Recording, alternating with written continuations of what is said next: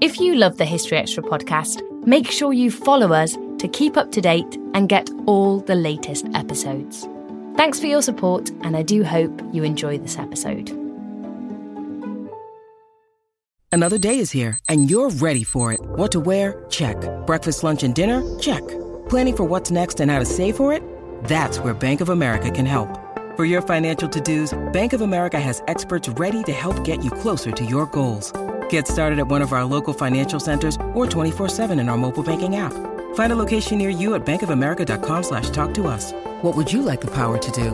Mobile banking requires downloading the app and is only available for select devices. Message and data rates may apply. Bank of America N.A., member FDIC.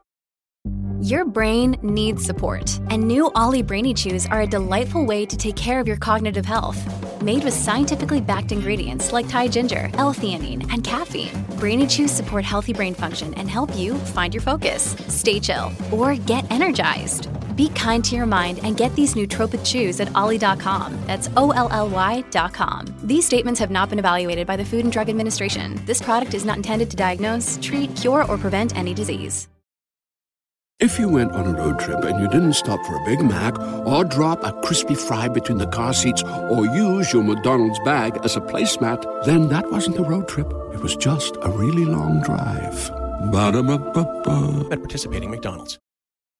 When you need mealtime inspiration, it's worth shopping Kroger, where you'll find over 30,000 mouth-watering choices that excite your inner foodie. And no matter what tasty choice you make, you'll enjoy our everyday low prices, plus extra ways to save, like digital coupons worth over $600 each week. You can also save up to $1 off per gallon at the pump with fuel points. More savings and more inspiring flavors make shopping Kroger worth it every time. Kroger, fresh for everyone. Fuel restrictions apply.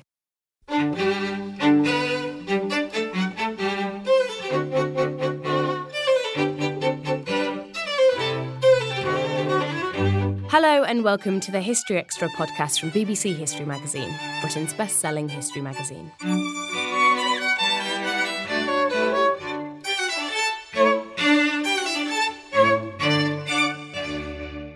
I'm Ellie Cawthorne.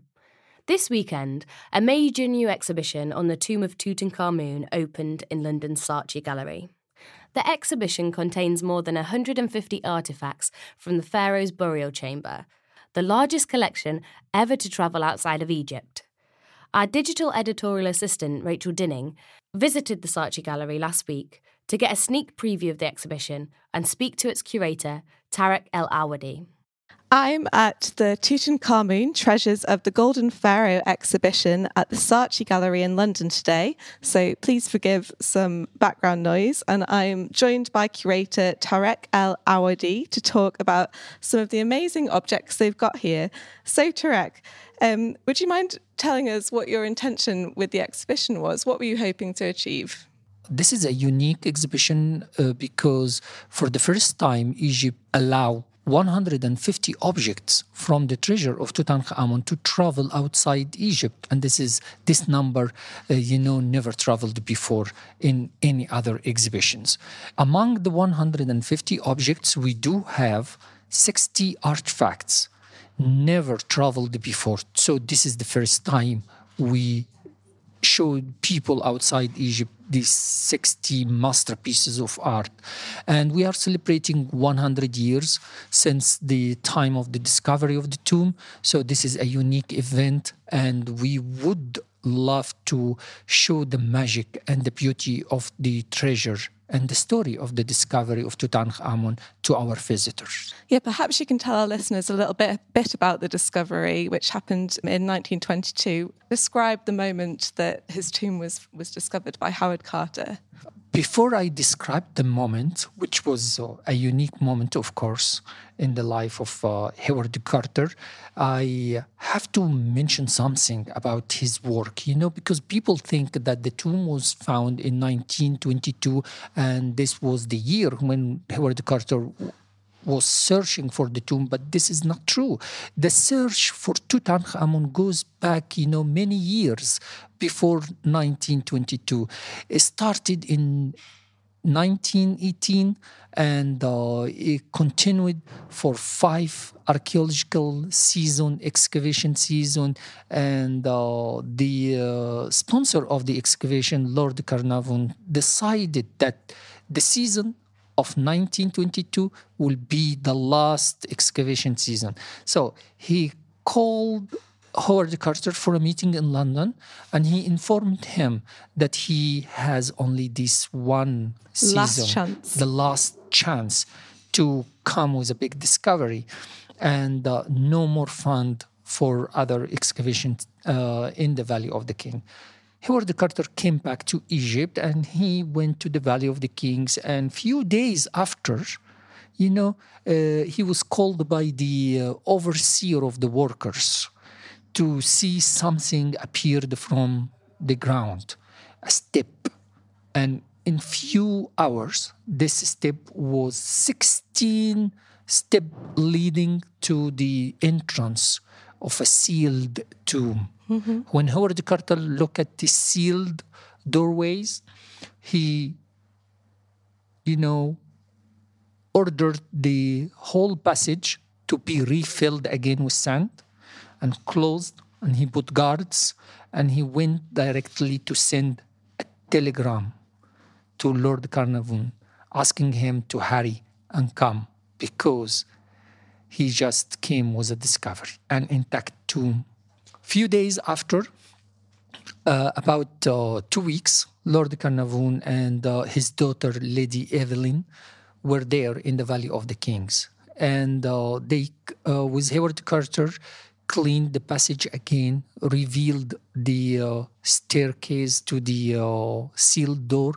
They were standing there, and it was the night of the 26th of November in 1922, when Howard Carter made this small hole in the sealed door, and he had the first look inside, using the candlelight. Out of patience, the Lord Carnarvon was asking Howard Carter, "What do you see? Do you see anything?" And Howard Carter, it was the moment, every Egyptologist, every archaeologist wants to experience. So Howard Carter just answered, "Yes, wonderful things." And these 2 words became remarkable, became, model for unique discoveries after Howard Carter. So this was the moment of the discovery of the tomb of Tutankhamun. And today, Tutankhamun is such a household name. He's a celebrity around the world. What is it about him particularly that has so captured our imagination? I think it is not just the discovery. It is not just because he, the one who owns the only intact royal tomb to be found from ancient Egypt. It's because of the shiny gold inside the tomb. It is because of the amount of treasure which was found by Howard Carter in this small tomb. It's the smallest royal tomb in the Valley of the Kings. And also because of the stories, related to the discovery. The stories about the curse of the mummy, the curse of Tutankhamun. And it is true that after 3,300 years, from being a forgotten king, the name Tutankhamun became the most known name among people all over the world. Mm-hmm. Now, a substantial portion of the exhibition here focuses on the funerary process that he underwent after his death when he was 19 years old.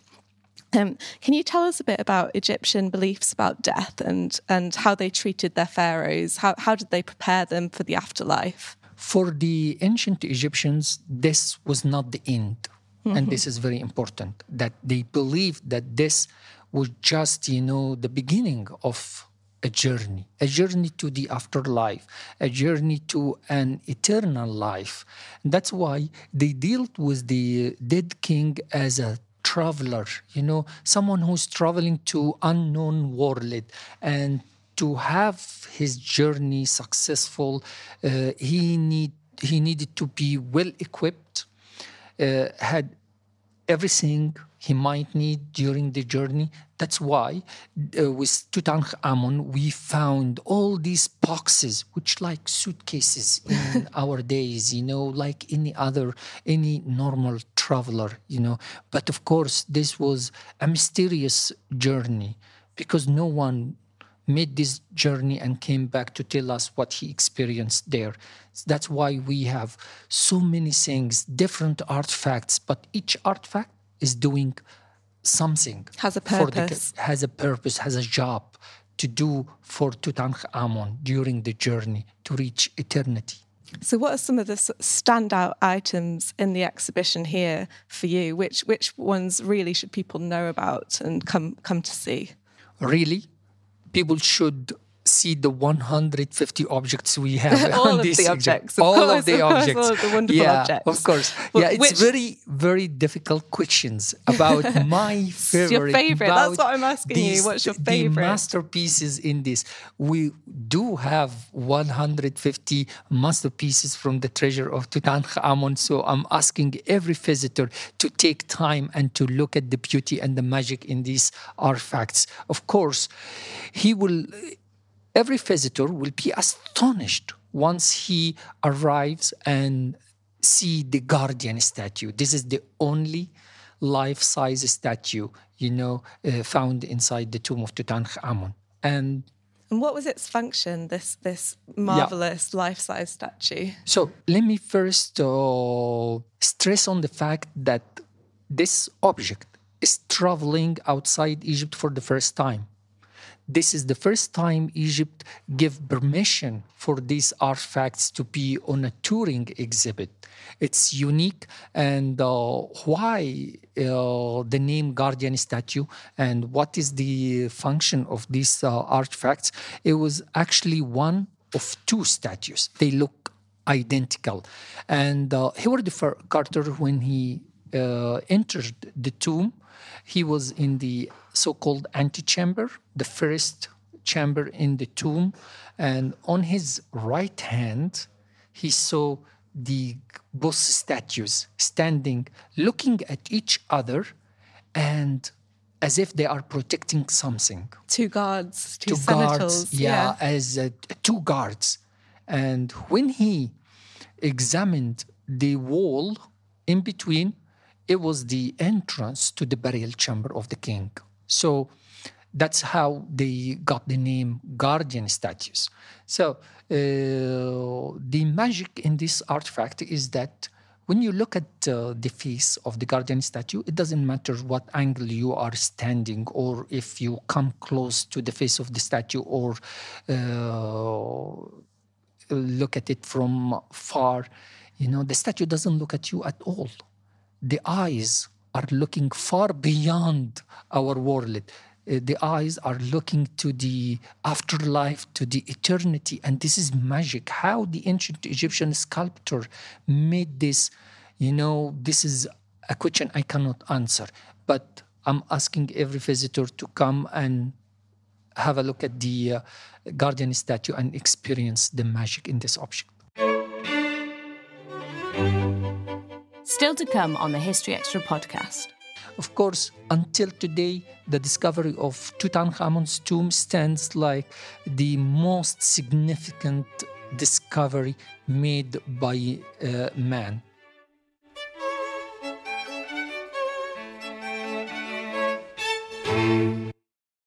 This episode is brought to you by Indeed. We're driven by the search for better, but when it comes to hiring, the best way to search for a candidate isn't to search at all. Don't search, match with Indeed. Use Indeed for scheduling, screening, and messaging so you can connect with candidates faster. And listeners of this show will get a $75 sponsored job credit to get your jobs more visibility at Indeed.com/HistoryExtra. Just go to Indeed.com/HistoryExtra right now and support our show by saying you heard about Indeed on this podcast. Terms and conditions apply. Need to hire? You need Indeed. Items that I found particularly striking when I had a look round were the jars in which his in which Tutankhamun's organs were kept, and they look like miniature coffins. Actually, they're like little figures, and they were just particularly striking to me. I was just struck by their beauty. Could you tell our listeners a little bit about the mummification process itself? What happens when a pharaoh dies? Why were their organs removed and placed into these jars? What was the purpose? Okay. Mummification was very important for the ancient Egyptians. They needed to keep the bodies in order to have the souls, recognize the bodies and reunite once again in the afterlife. So the idea was that they have to preserve the bodies, and they have to do a mummification, and it's long process, and the experience, it didn't just come like this. It took many years. It took decades and thousands of years to reach the high level of mummification. Of course, everything starts with the dry, hot sand. The ancient Egyptians noticed that these dry and hot sands really preserve bodies, from prehistory. And then they examined the sand, and they find out about the natron salt. So the bodies, they have to remove the organs in order to give the chance to the empalmers to put embalming material inside the body from inside and preserve the body from outside and from inside. They first started with removing the water, the tissues from the body by putting the dead body in the natron salt. And after they finished the process, they filled the body, after they removed the organs, with natron salt and linen balls, and also many different sorts of oil to keep the body preserved. And then they wrapped it with many level of linen, pure linen, in order to separate between the body and the oxygen, to prevent any communication between the body and the air around. The top level of mummification is the royal mummification. And this is what Tutankhamun would have experienced. And this is what Tutankhamun, had when he died. So, coming to the organs, they dealt with the organs, of course, as parts of the human body, and each organ was mummified separately and was buried inside the coffinet, the miniature coffin, exactly like the body, with the name of the deceased or the name of the dead person written on the canopic jars. That's what we call canopic jars for the organs. And they assigned a goddess to protect this part, from the organs of the king. Take, for example, we have the coffinet for the liver of Tutankhamun, and goddess Nut was assigned to protect this liver, and you have the spell from the Book of the Dead to protect, this organ. And the Book of the Dead was this sort of guide to taking a pharaoh or someone through the afterlife. Yes. The ancient Egyptians, they had many beliefs about what the king will face in the afterlife. And they were prepared. Even they believed that, the king needed a guide, a map to the afterlife. That's why we have the so-called the Book of the Gates, and we have the Book of the Caves, we have the Book of the Day and Night, and these are religious books, talks about what is in the afterlife.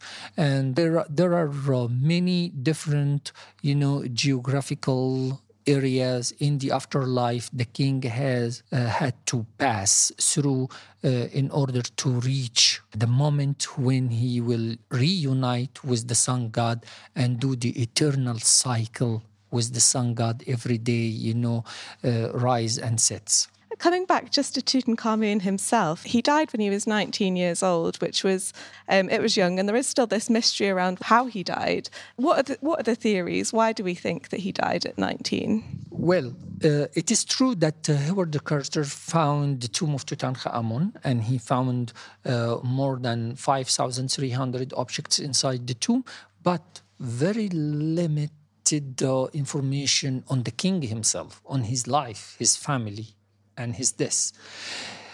After the first examination of the body of Tutankhamun, scholars believed that the king was murdered. But thanks to our modern technology, and the modern research made on the mummy of Tutankhamun, this theory is completely rejected. Mm-hmm. And we believe that it was a natural death, not murdering or anything like this. But what is the cause of this? This is something we cannot confirm. Until today, we do know that Tutankhamun suffered from some health problem. But we cannot say that these health problems, was the cause of this. And we do have evidence that before his death, he had an accident, and he broke his leg. And we do have unhealed broken leg. But the question is, this accident was the cause of death of the king? We cannot say 100% yes. Hard to say. And just as we come to the end of the interview, the final section of the exhibition focuses on the discovery of his tomb by archaeologist Howard Carter. What would you say was the cultural significance of this discovery? How significant was it? How huge was it for the Egyptologist community? It is a fact that before the discovery of the tomb of Tutankhamun and after the discovery of the tomb of Tutankhamun are completely two different things, two different stories. Before the discovery of Tutankhamun's tomb, we knew ancient Egypt through the magnificent architectural, buildings like the Great Pyramids, like the temples, the tombs.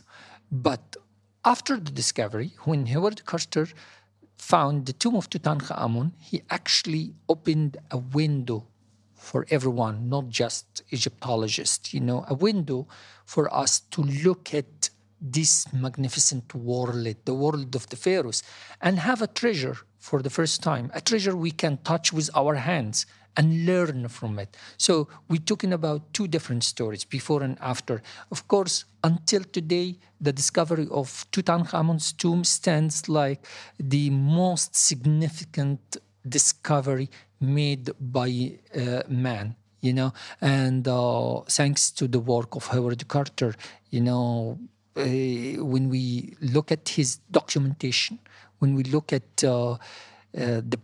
the restoration work made by him and his team, Alfred Lucas, as a restorer, the way how many years they spend working on this treasure, we have to admire this work, which is still, until today, stands as a model for us. And it is remarkable when you look at the items, just how pristine they all are, and you would never know that they were from such a long time ago. Just absolutely exquisite. One final question that I was also curious about is this is one of the final times that the items will be allowed outside of Egypt. What's involved with the transportation of these items? Like, how do you safely move such old objects and keep them preserved? Of course, we deal with very unique treasure and priceless artifacts. So we do have a plan made by experts, by professionals, just to make sure that the artifacts will travel and tour the world and go back after the tour to Egypt safe and sound. And we plan for everything concerning this tour. And I cannot tell you that how proud and excited everyone in the team working and touring the world with Tutankhamun. Oh, thank you so much. It's been an absolute pleasure to have you on our podcast today. And I can vouch that people really should come and see all of the items because they're incredible. Thank you. Thank you. That was Tariq El Awadi. The exhibition, Tutankhamun, Treasures of the Golden Pharaoh, runs at the Saatchi Gallery in London until the 3rd of May 2020. If you want to find out more about Tutankhamun, you can read a cover feature on the Boy King by Egyptologist Joanne Fletcher in the December issue of BBC History magazine, which is on sale now. Thanks for listening. Today's podcast was produced by Ben Hewitt and Jack Bateman. Tune in again on Thursday when Ian McGregor will be discussing the Berlin Wall.